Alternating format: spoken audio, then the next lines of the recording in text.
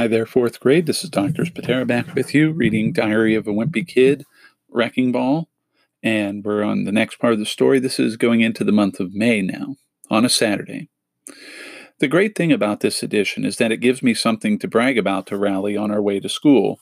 I told him how our new kitchen is going to have granite countertops and a tile floor and brand new appliances, but instead of getting jealous, he acted happy for me, so I don't understand what kind of game he's playing. Rowley's house is newer than ours, and it's a lot bigger, too. And that's not right, because Rowley's an only child, so he doesn't even need all that room. Back when Rowley first moved in, I told him we should trade houses to make things more fair. Rowley thought that was a good idea, but unfortunately his dad didn't, and I think that's what got me and Mr. Jefferson started off on the wrong foot. Anyway, I'm actually getting kind of excited for construction to begin because it's going to be nice having some more space. But I guess they've got to do a bunch of paperwork before they can get started for real. Dad wants to fix a few things around the house before construction begins anyway, and he wants me and Roderick to help him. Dad says once me and Roderick get our own places, we're going to have to know how to do repairs ourselves. I keep telling Dad that by the time we're his age, we won't have to fix things ourselves, but he never seems to want to hear it. Whenever Dad tries to teach me how to do something new, I always have trouble following along. A couple of weeks ago, he showed me and Roderick how to change a tire, but I guess I lost interest when he started talking about lug nuts and air pressure. Dad was frustrated I wasn't paying attention, and he asked me what I was going to do if I ever get stuck by the side of the road with a flat tire. I told him I'm planning on buying a whistle, and I'll just blow it if I ever need help. I guess that was the wrong answer, though, because since then, Dad's been on my case to learn how to do things for myself. Dad said he was going to teach me how to snake a drain, which didn't sound fun to me. And when I found out it was a plumbing thing, I got scared. I've had a fear of plumbing ever since I was a little kid. It's all because I overheard Mom and Dad talking outside my bedroom just after we moved in. What I didn't know then was that grout is the gritty stuff between the bathroom tiles, but when my mom said the word, it put a picture in my mind. Since I'd never seen the grout before, I figured it must hide in the pipes whenever I walked into the bathroom, so that made me nervous around faucets and drains. I was scared that one day the grout was going to grab one of my ankles when I was in the shower and pull me down the drain, and I didn't feel safe in Mom and Dad's bathroom either, because I figured the grout could just slither through the pipes and get me in there if it wanted to. I thought maybe I could at least stop the grout from getting out of the faucets by blocking them. So one day I went around the house putting balloons over all the nozzles, which turned out to be a pretty dumb move now that I think about it. I knew I needed a way to defend myself if the grout ever came after me while I was using the bathroom, and I found the perfect weapon in the cabinet under the sink. From then on, if I was in the bathroom, I was armed. But later I started to worry that the grout might slip out of the bathroom and get me in my bedroom. And a few times I was sure it was actually right there in the room with me. But when I woke up in the morning, the grout was gone. Finally, I told my mom I was too scared to sleep alone because I was afraid of the grout. Mom thought the whole thing was hilarious and showed me what grout really was. Then she told me that a monster is only real if you believe in it, and if I stopped thinking the grout was real, it would disappear. I realized that was exactly what the grout would want me to think, and I wondered if the grout was actually pretending to be Mom. So from that point on, I kept my bedroom door locked just in case. Eventually, I guess I did stop believing in the grout. Well, at least until today, when Dad unclogged the drain and pulled out a glob of hair, and for me, that was all the proof I needed. I spent the rest of the day locked in my room, and that was where I planned on staying, at least until Dad took my door off the hinges with a screwdriver. I didn't even know you could do that, so Dad should be happy because he actually taught me something new today. Sunday. This morning, Dad woke me and Roderick up early and told us we had to go with him to the home improvement store. He said he had a day of chores lined up for us and we needed to get some supplies. It's been a while since we went to the home improvement store, and the last time we were there, we got kicked out. That's because Manny used the toilet that was on the display floor. Dad went off to find stuff to fix the washing machine, and he sent me and Roderick to get some other things like wood stain and paintbrushes. I'll tell you this, if there's ever a zombie invasion or something like that, I'm heading straight for the home improvement store because there's stuff in there that can do some serious damage. When we got back home, Dad told me and Roderick we were going to stain the deck. He said we'd have to paint around the hot tub since it was too heavy to move. Honestly, I wish we never got the hot tub because that thing has been nothing but trouble. This winter, the hot tub almost killed me, not once, but twice. One night, we had a big storm, and the strap holding down the hot tub cover came undone, so Dad told me I had to go out there and fix it. After I got on all my winter gear, I went outside to deal with this thing. The cover was flapping around like crazy, and it wasn't easy trying to wrestle it back down. And just when I thought I had it, a big gust of wind came and blew the cover clear off the deck.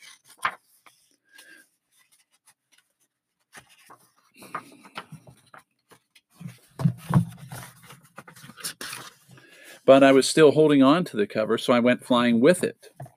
If there hadn't been 3 feet of snow on the ground, that would have been it for me. After I checked to make sure I didn't have any broken bones, I dragged the cover through the snow and up the stairs, and by the time I got to the top, I was completely exhausted. But that's not the end of the story. The hose Dad used to fill the hot tub was running down the stairs, and it was frozen solid. So when I stepped on the hose, I slid all the way back down to the bottom and almost broke my neck on the landing. Roderick's had problems with the hot tub, too. He used it all winter, but had a bad habit of falling asleep in it, so Mom would always have to make sure he wasn't still outside when she went to bed for the night. But one time, Mom forgot to check on Roderick before she went to sleep and didn't realize he was out there until morning. It took something like 2 weeks for Roderick's skin to smooth out so he could stop looking like a prune. And during that time, his high school had their yearbook pictures taken. A few months back, Dad drained the hot tub, and there hasn't been any water in it since.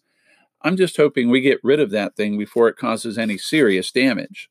While we were staining the deck near the hot tub today, I heard a buzzing noise and thought maybe someone accidentally left the heater running. So I lifted the cover to check, and as soon as I did, I knew I was in trouble. Some wasp had made a nest under the cover, and now they were all stirred up. If I made a sudden move, I was going to get stung. I didn't know what to do, but Roderick made the decision for me. The wasp went berserk, and I dropped the hot tub cover and ran for it. Somehow, me and Roderick both managed to get inside without getting stung.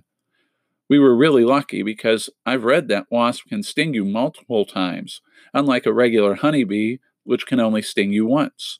I wonder what it's like knowing that if you sting someone, you'd die. If I was a honeybee, I'd be tempted to use my stinger every day, especially if I was surrounded by bees my age.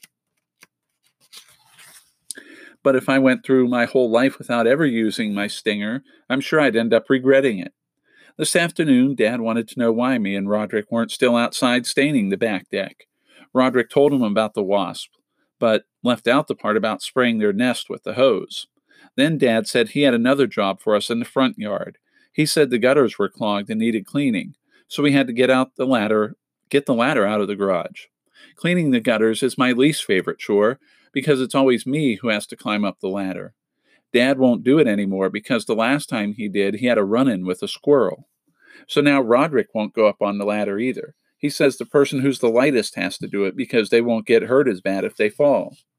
Roderick even drew a diagram to show me the science behind it, and if that was supposed to make me feel better, it didn't. We got the ladder out of the garage and carried it to the front yard. Then we leaned it against the roof, and Roderick held the base in place so I could climb up. When I got to the top, I started scooping the muddy slop from the gutters into the trash bag I was holding in my other hand. That meant I couldn't really hold on to the ladder, and it was hard to keep my balance. After I cleared out that section, I climbed down and we moved the ladder to another spot. But on my fourth trip up, I noticed the ladder felt a little more wobbly than usual. I yelled down to Roderick to hold the ladder steady, but I didn't get any response. And when I looked to see if he was on his phone or something, he wasn't even there. And that's when I looked through the bathroom window and saw Roderick inside the house. I knocked on the glass to get his attention, but I must have leaned over too far because the ladder started tilting to one side. It was too late for me to try and climb all the way back down, so the only place to go was up. I climbed to the top of the ladder and grabbed the edge of the roof with both hands, then pulled myself up onto it. I did it just in time, too, because the second I stepped off the ladder, it went crashing to the ground. So now I was stuck on the roof with no way to get back down. I yelled out, hoping Mom or Dad would hear me, but I was pretty sure Dad was in the laundry room fixing the washing machine, and I hadn't seen Mom all morning. Then I spotted Mr. LaRocca driving his lawnmower out of his shed, and I thought I was saved. I tried shouting to him, but he couldn't hear me over the sound of the mower.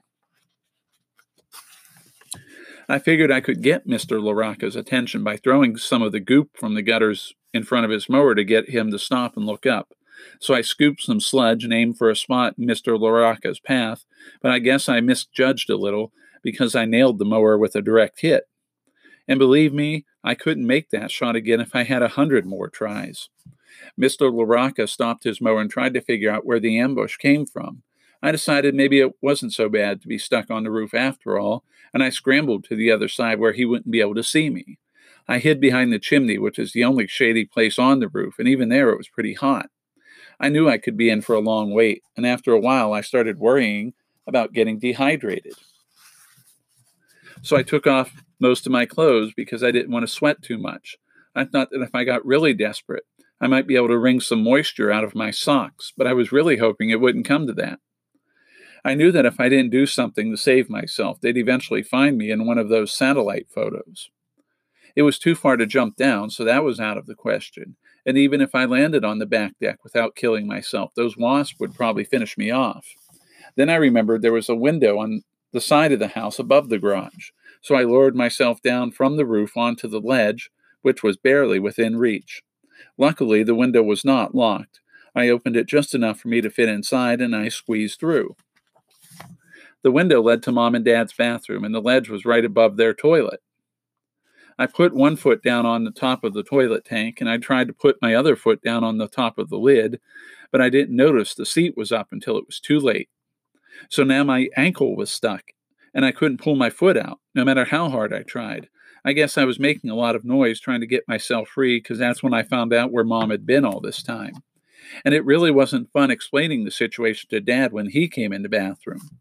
So it wasn't a great day for me. But the good news is, Mom said from now on, we're getting our gutters cleaned by professionals.